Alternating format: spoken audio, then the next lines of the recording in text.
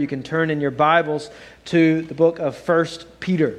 1 Peter chapter 1 is where we will be. Verses 3 through 12 is our text this morning. We began this journey on moving through this Easter series. We began 2 weeks before Easter in preparing our hearts. We started in 1 Corinthians 15, there seeing the obvious importance of the resurrection, the implications of the resurrection that Paul lays out there for the church at Corinth. We then, the next week, we're in 2 Corinthians chapter 4, where we see we have been given this precious treasure in jars of clay. And this precious treasure is the gospel that is preached through the resurrection of Christ from the dead, and the importance of clinging to the resurrection and never losing our sight of it. And then last week, as we celebrated the resurrection on Resurrection Sunday, we were in Colossians 1, where we saw the preeminent resurrected Christ and beheld the glory laid out for us there in Colossians 1. And now this is our final sermon here in this Easter series, and we find ourselves once again in 1 Peter chapter 1. And Christians throughout the ages have found themselves constantly at odds with the world around us, as the gospel calls us to live in such a way as to be so countercultural that we can't help but be at odds with the world around us. There will be a consistent and constant friction between how we live our lives in accordance with God's Word and how the culture and what the culture says is the standard by which we should or can live our lives. So much so that if you proclaim to be a Christian and you find yourself comfortable, consistently comfortable in this world, you may need to reevaluate that claim. That's how clear that is in God's Word. And even the most cursory glance at the headlines is enough to make us uneasy and wondering how God is at work in it all. And this morning's text speaks straight to exactly how we should approach our stead in life. How should we approach the disturbing things that we see, the mounting cultural pressure against Christians in our nation, but then also the consistent and continued persecution of Christians around the world? How should we approach that? How should we look at our stead in life? Our text this morning speaks directly to that. And our text this morning points to the resurrection as the seminal historical reality which so imprints us that we can't help but stand out in a world of chaos.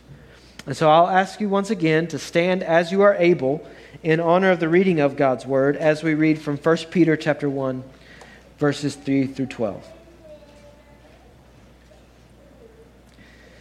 Blessed be the God and Father of our Lord Jesus Christ.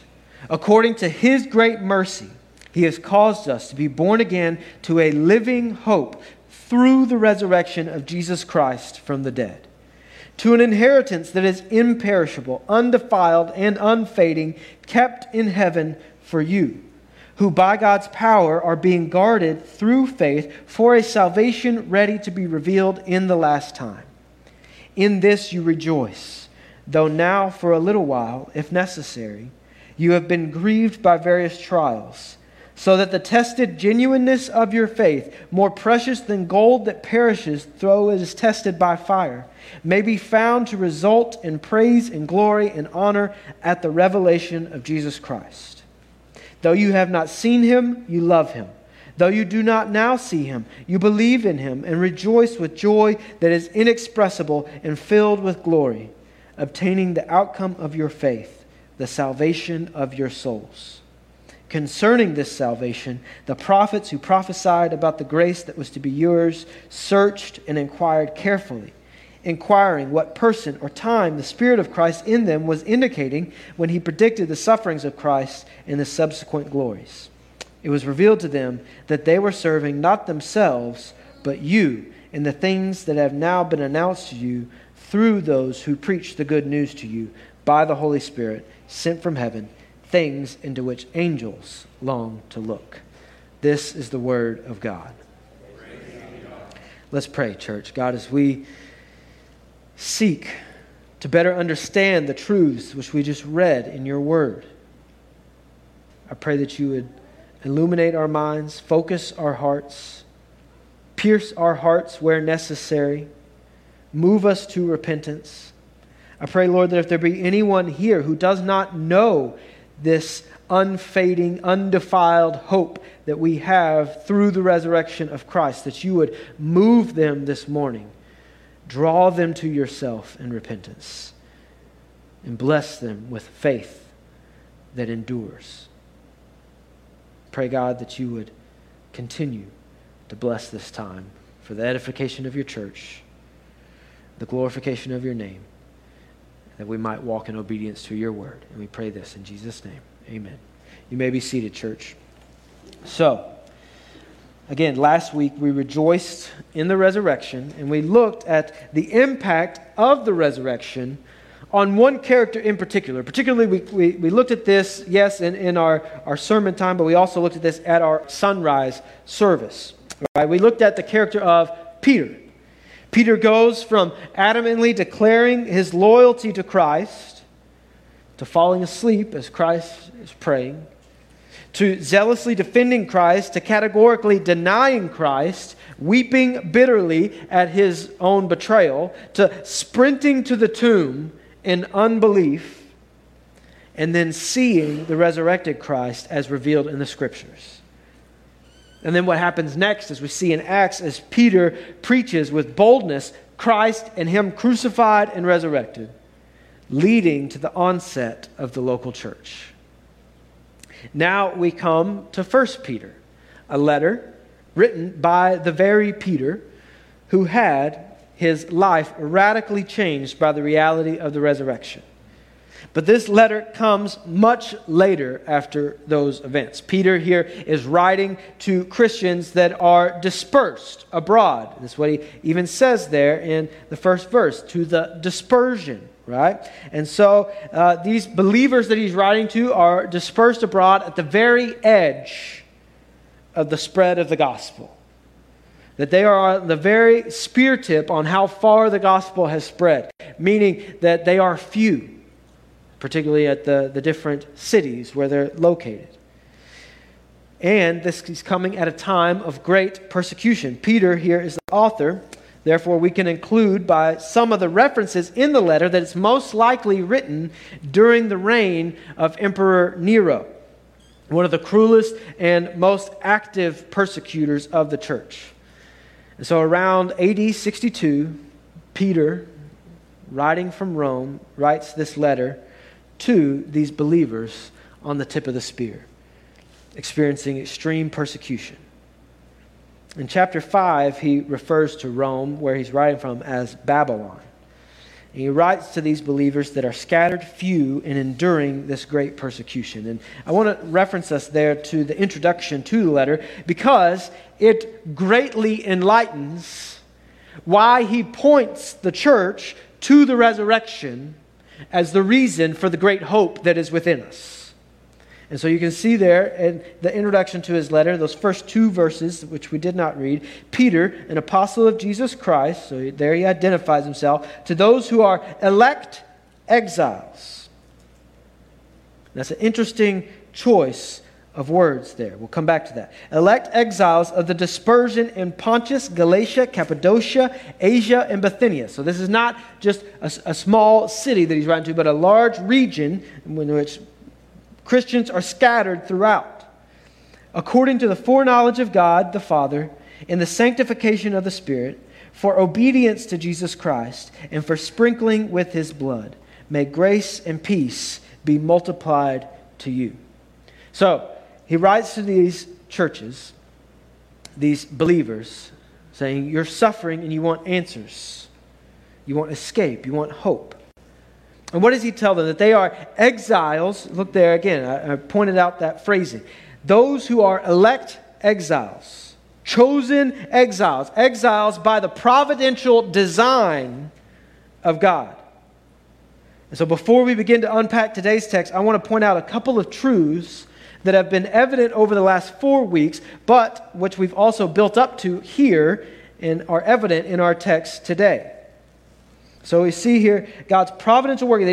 Peter wants these believers not to think that the persecution that they are experiencing is by happenstance. But he wants them to know that they have providentially been brought to repentance, believed in the resurrection of Christ, and acknowledged Christ as Lord in this day and time for this purpose, that they be exiles on the tip of the spear, boldly and enduringly living out their faith in Pontus, Galatia, Cappadocia, Asia, Bithynia, according to what? The foreknowledge of God. Again, the providential purposes of God the Father. And notice how Peter points these believers to the grounding foundation that is the Trinity, the triune God, according to the foreknowledge of God the Father, in the sanctification of the Spirit. So there's purpose in this persecution that they're experiencing, that they are being sanctified in this of the Spirit for obedience to Jesus Christ and for sprinkling with His blood, reminding them and grounding them in the crucifixion of Christ.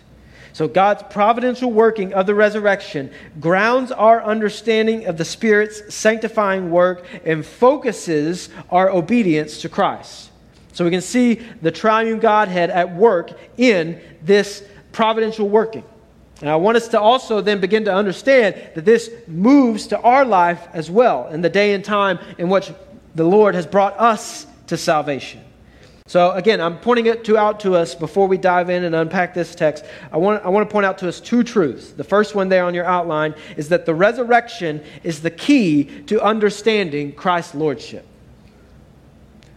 The resurrection is the key to understanding Christ's lordship. We built up to this truth. We've seen this in 1 Corinthians 15. We've seen this in 2 Corinthians 4. We saw this last week in Colossians 1. And we're seeing it here this morning as we prepare to unpack this text. That the resurrection is the key to understanding Christ's lordship. If we lose our emphasis, our focus, or our rejoicing in the resurrection, we lose Christ as Lord.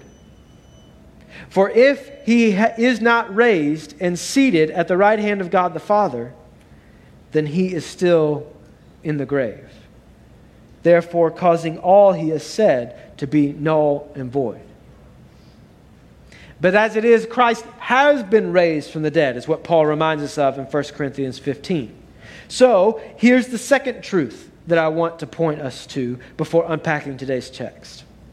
As we've looked at many, many references throughout the New Testament and more today, we've seen a continual pointing to the resurrection as the key to not only understanding Christ's lordship, but also having any sort of biblical worldview which grounds us in the providential power of God.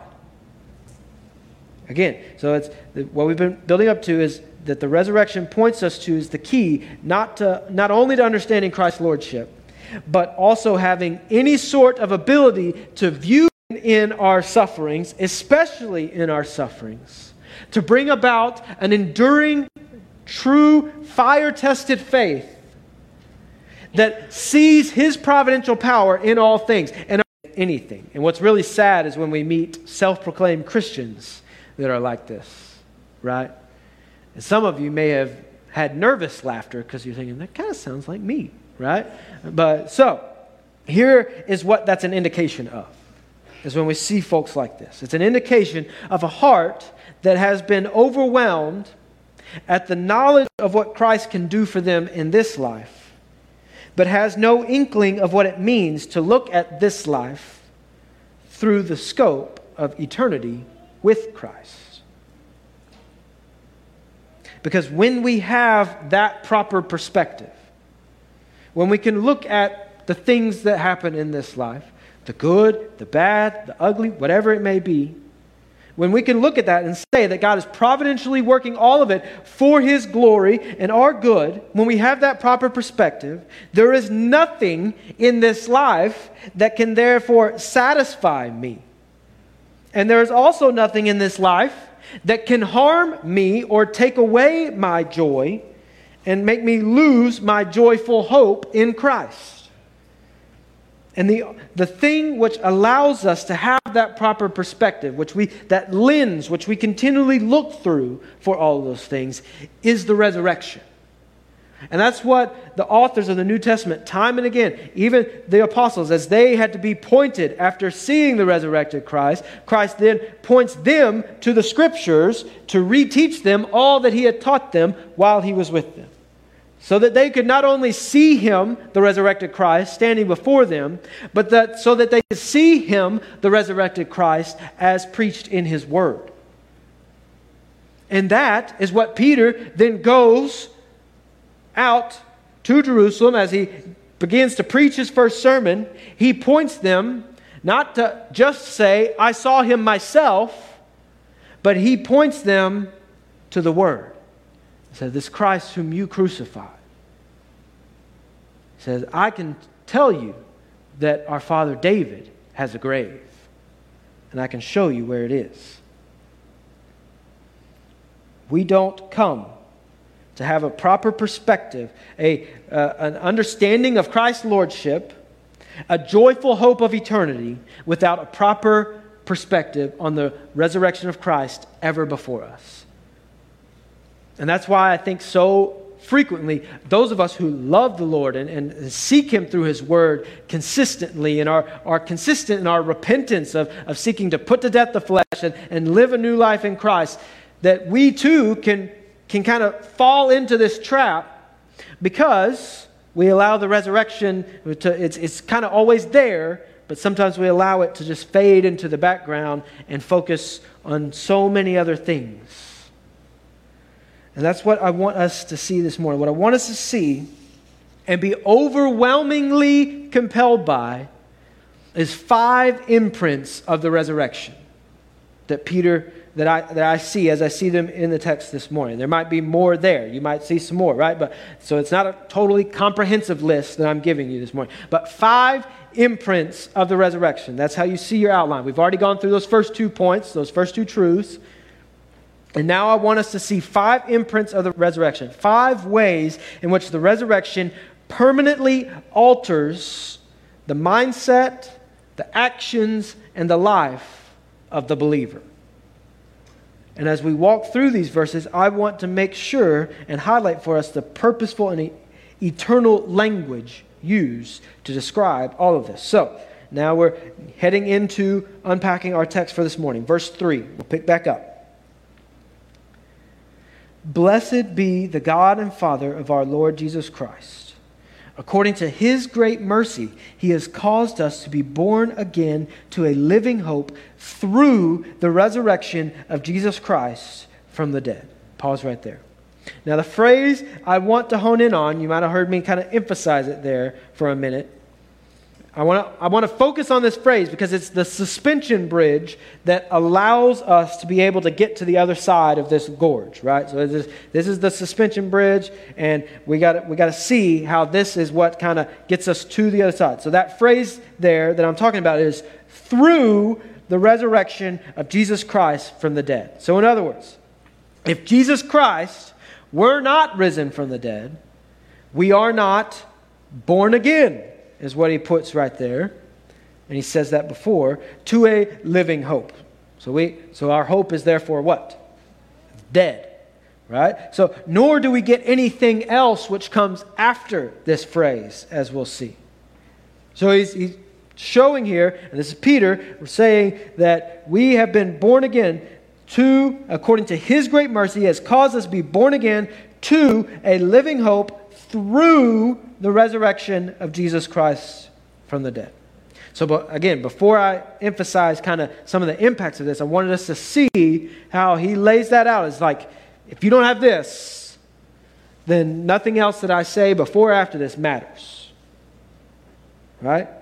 So, if we don't see the resurrected Christ, believe the resurrected Christ, cling to the resurrected Christ, then there is no need for rejoicing in God the Father of our Lord Jesus Christ. If we're still dead in our sins and actively rebelling against Him, so let's read verse 3 again with that as our lens and our understanding. So verse 3 begins with this decree. You can see an exclamation mark there in your Bible, which means it's given with emphasis. Blessed be the God and Father of our Lord Jesus Christ. Pause. So, when we see this word of blessing, we see this throughout the Bible, right? This word of blessing, but we oftentimes see it in this context as referenced to God. Understand first that there is nothing that we could possibly do, give, accomplish that would bless God in our traditional understanding and traditional sense of the word. We cannot give God what He does not already have. This is a reciprocation of blessing. So it's saying, He has blessed us with all things in Christ. Therefore, we respond by blessing Him in the only way that we can, and that is to praise His glory. The point of God making Himself known in our hearts is not for us to merely know Him and then rest silently satisfied in our knowledge of Him. God makes Himself known in our hearts that we might resoundingly declare His mercies. And that's the first of these 5 imprints of the resurrection. You'll see there. The resurrection keeps us in a state of praise. So wherever you're at in life right now, Peter's writing this from the heart of the land of persecution. From Rome, he's writing to those who are on the outskirts of the faith. So both heavily persecuted in this context. So wherever you're at in life right now, God providentially brought you to this station in life, not for the purpose of self-loathing, self-pity, indulgence. He has providentially directed each and every one of our lives to bring Himself glory, no matter where we are crying out blessings to Him from. So whether it's in the valley, blessed be the God and Father of our Lord Jesus Christ. Whether it's on the mountaintop, blessed be the God and Father of our Lord Jesus Christ. The question which we must challenge ourselves with is that my focus at all times? Or is my focus all too easily distracted toward myself? When we are unwaveringly focused on the resurrection, we can't help but be resoundingly reciprocating praise to God in all things. We can't help but see His praise and glory in all things. We can't help but want others to see His praise and glory in all things and to live in that light. We see this same sentiment in Ephesians 1. You can turn there, or it'll be on the screen behind me. You can make a note of it. Ephesians 1, verse 15. We see Paul laying out the reason by which he is praying for the church at Ephesus and imploring the church at Ephesus and trying to lay out such a beautiful theology of who God is and who we understand God to be through understanding who Christ is.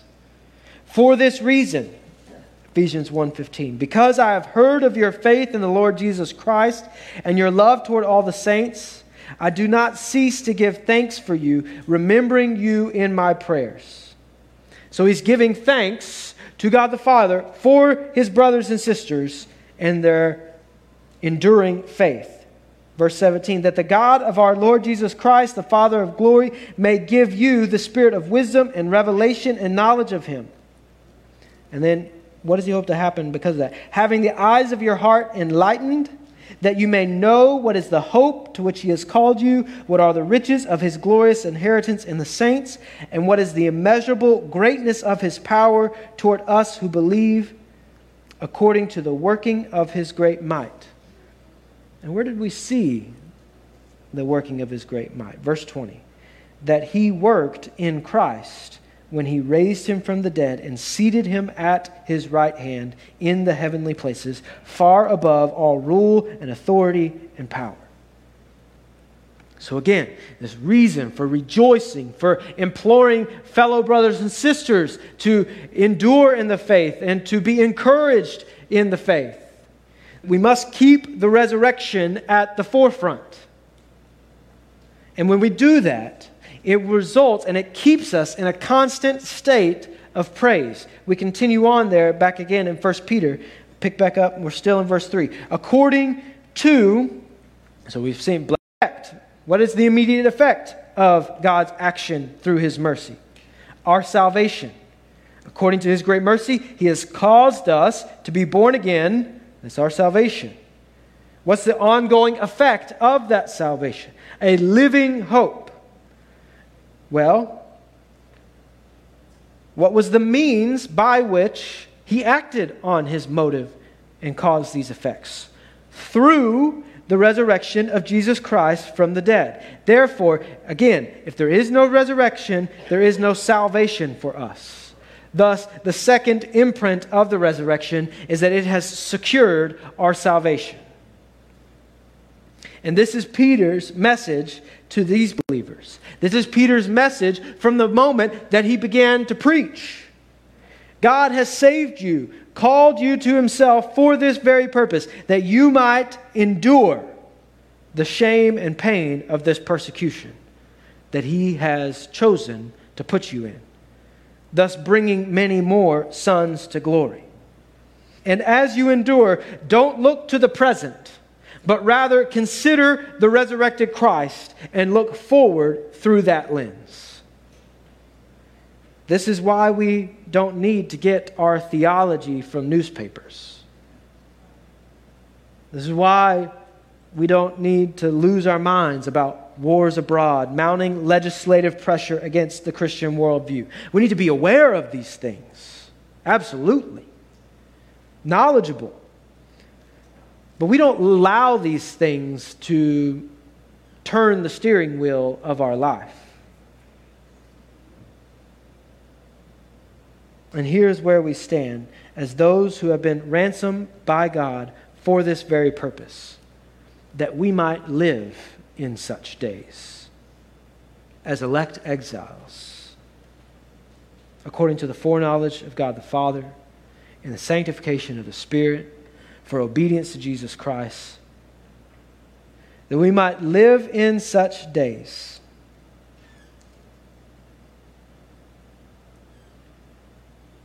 Secure in our salvation and praising God in the power of the resurrection. This is it, church. So don't allow yourself to look at the headlines, to hear the news, and to think, oh my gosh, what is happening? What are we going to do? How are we going to do this? It's like, look, God has saved me, called me to Himself through the resurrection of Christ from the dead. He's made Himself known in my heart. He's called me to live in such a time that I might make His glory known, no matter what the headlines read, no matter what legislation passes, that we might preach the truth, proclaim the truth, and live the truth of the resurrection. How else has the resurrection impacted us? Pick back up in verse 4. So, we have this living hope through the resurrection of Jesus Christ from the dead, to an inheritance that is imperishable, undefiled, and unfading, kept in heaven for you, who by God's power are being guarded through faith for a salvation ready to be revealed in the last time. Now, that word inheritance, it should automatically do a few things in our mind. If we kind of understand, know what that word is, right? It should make us think of some great reward, right? That's obvious. However, it immediately does what? It throws our minds into the future. Because when you think of an inheritance, it's something that I will gain later on in life, at some future time. Now, many of you may have already received an inheritance from a loved one in some way, shape, or form, but this inheritance is future looking. That is affirmed as you read all the ways in which this inheritance is described. So, the first descriptive term there is imperishable. That doesn't mean that it's going to be given tomorrow, right? Or for when Peter's writing. He wants them to think that this inheritance is long-lasting, right? I mean, it has no expiration date. There is no moth or rust or decay which can impact it. The inheritance is good for eternity. What's the next descriptive word? Undefiled. So this inheritance is perfect. Has not, nor can it be tainted in any fashion. Unfading, does not diminish over time. Kept in heaven for you.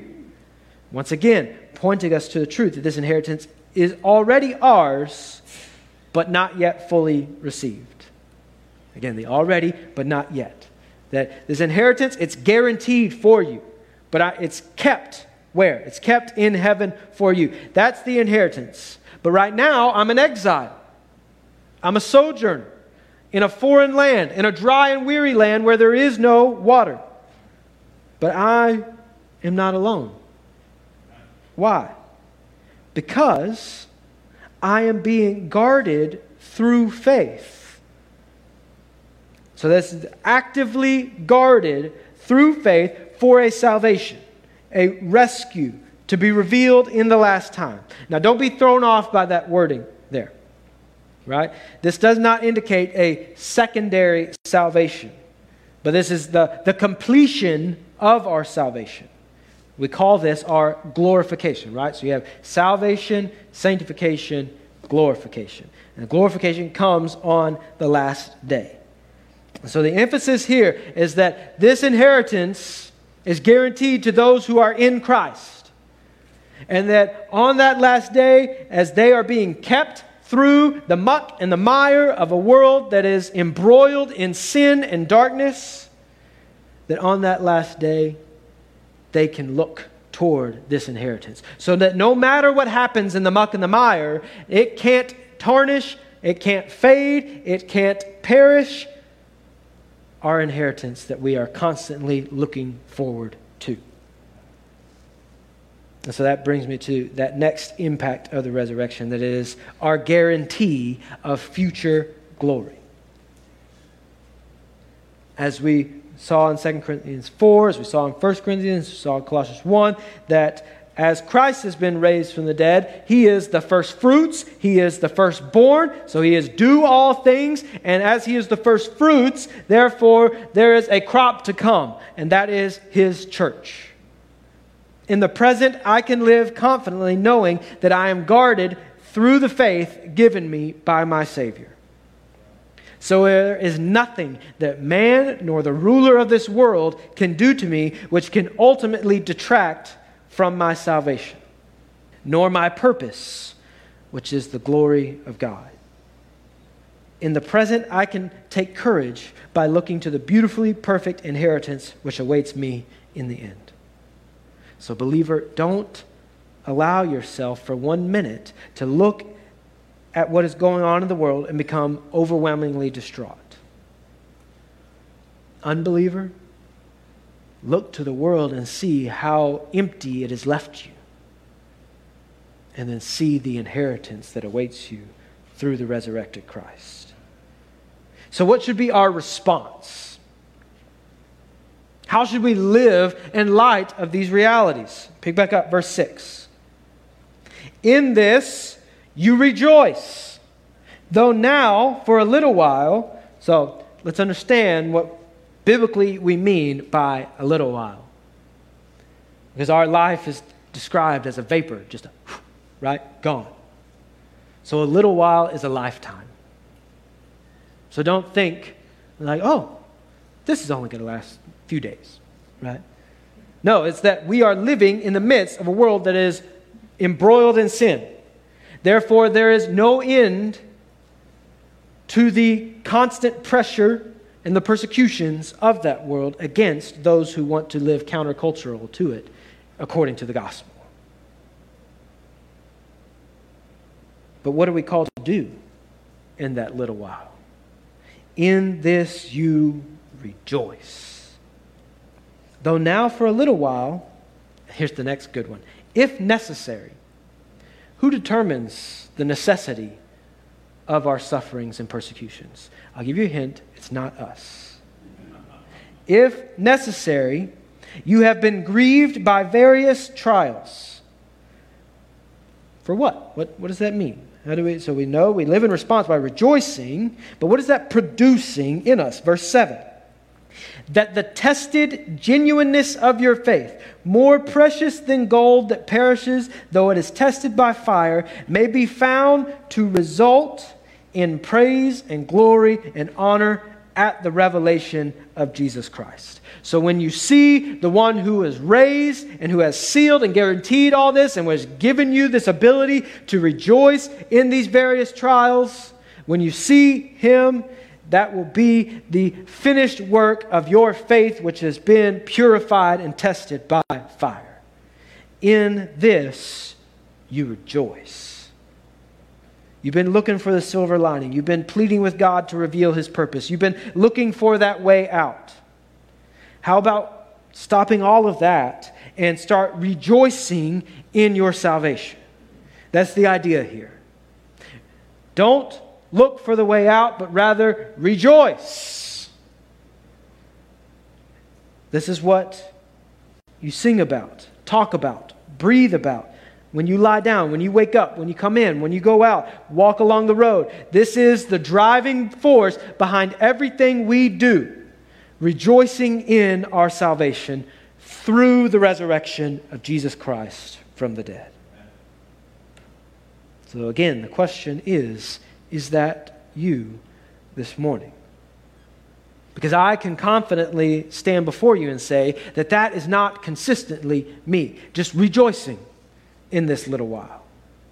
I am all too often distracted by my own wanderings and musing, all too often led astray by my own ambitions. And I am constantly in need of being reminded of this truth and graciously redirected by the truth of God's Word. So where I've wandered off the well-lit path of truth, I'm always in need of being returned right back. And as God's Word redirects me, I'm reminded that in Christ I've been given a true and pure joy without limits. And that's the next impact there on your outline, is that the resurrection results in boundless, enduring joy. So this is not a joy which expires when it comes under fire, but it's a joy that's purified by the fire and rejoices in the midst of the fire. As we endure through our trials, which last the eternity of our earthly life, as God sees necessary, our faith is purified by those fires to produce in us a joy that cannot be found in this world, but which looks constantly to eternity with our Creator as our inheritance. Are you seeking that joy this morning? Are you approaching your trials with that type of confidence and tenacity? We are filled with glory. So as we continue to express our faith in Him through the resurrection of Christ from the dead, our faith is continually tested by fire that results in praise and glory and honor at the revelation of Jesus Christ. Concerning this salvation, he continues to say in verse 10, the prophets who prophesied about that grace that was to be yours searched and inquired carefully, inquiring what person or time the Spirit of Christ in them was indicating when he predicted the sufferings of Christ and the subsequent glories. Now that's the end of that sentence. We're going to come back and just kind of unpack some of that because that's hard to kind of wrap the mind around, right? But verse 12, it was revealed to them that they were serving not themselves, but you in the things that have now been announced to you through those who preach the good news to you by the Holy Spirit sent from heaven. So as the resurrection was preached to you, as the gospel was preached to you, you have now seen the truth which the prophets were preaching about.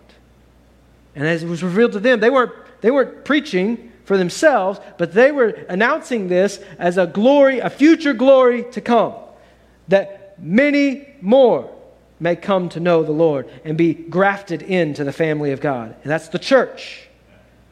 things into which angels long to look and understand the will of the Father.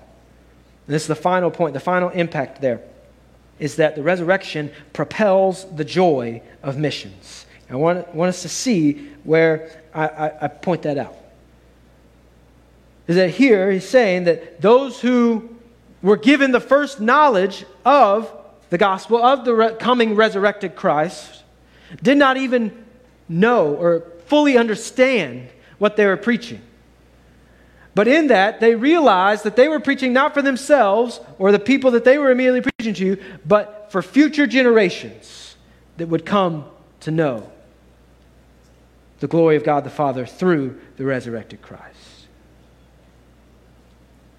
The resurrection propels the joy of missions. That's missions. That's realizing that what has been given to us in these fragile clay jars is not meant to be held here, but is meant to be heralded, to say, blessed be the God and Father of our Lord Jesus Christ.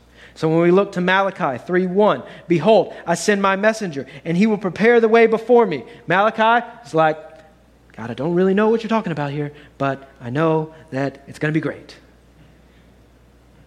Zechariah 9:9, rejoice greatly, O daughter Zion. Shout aloud, O daughter of Jerusalem. Behold, your king is coming to you. And Zechariah's like, who's that king?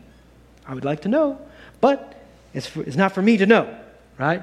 So they know in part, but it was revealed to them. They weren't preaching for themselves, but for you. Micah 5:2, but you, O Bethlehem Ephrath, who are too little among the clans of Judah, from you shall come forth for me one who is to be ruler in Israel, whose coming forth is from of old, from ancient days. Jeremiah 31. For this is the covenant that I will make with the house of Israel after those days, declares the Lord. I will put my law within them, and I will write it on their hearts, and I will be their God, and they shall be my people. And no longer shall each one teach his neighbor and each his brother, saying, know the Lord, for they shall all know me, from the least of them to the greatest, declares the Lord. For I will forgive their iniquity, and I will remember their sin no more. Jeremiah's like, man, that's going to be awesome. I wish I could just fully grasp it. That's what Jeremiah says. Isaiah 53. But he was pierced for our transgressions, crushed for our iniquities. Upon him was the chastisement that brought us peace, and with his wounds we are healed. Go on to verse 10 of chapter 53. Yet it was the when he predicted the sufferings of Christ and the subsequent glories. And it was revealed to them that they were preaching not for themselves, but you. And this great treasure has been placed in these fragile earthen vessels. Those things which the prophets knew in part, which the angels longed to look, the will of the Father, we have come to know through the resurrection of Jesus Christ from the dead. Providentially planned from eternity past, fulfilled in Christ on the cross, stamped by his resurrection to be shown into our hearts that we might joyfully glorify him for eternity future. He is the first fruits and the firstborn, and let us rejoice in the preeminent resurrected Christ. Let's pray, church. God, we love you. We praise you for these realities that you have made known to us, what angels long to look into, which the prophets long to know in full and see. The gospel, the light of the good news of Christ on the cross and raised from the dead.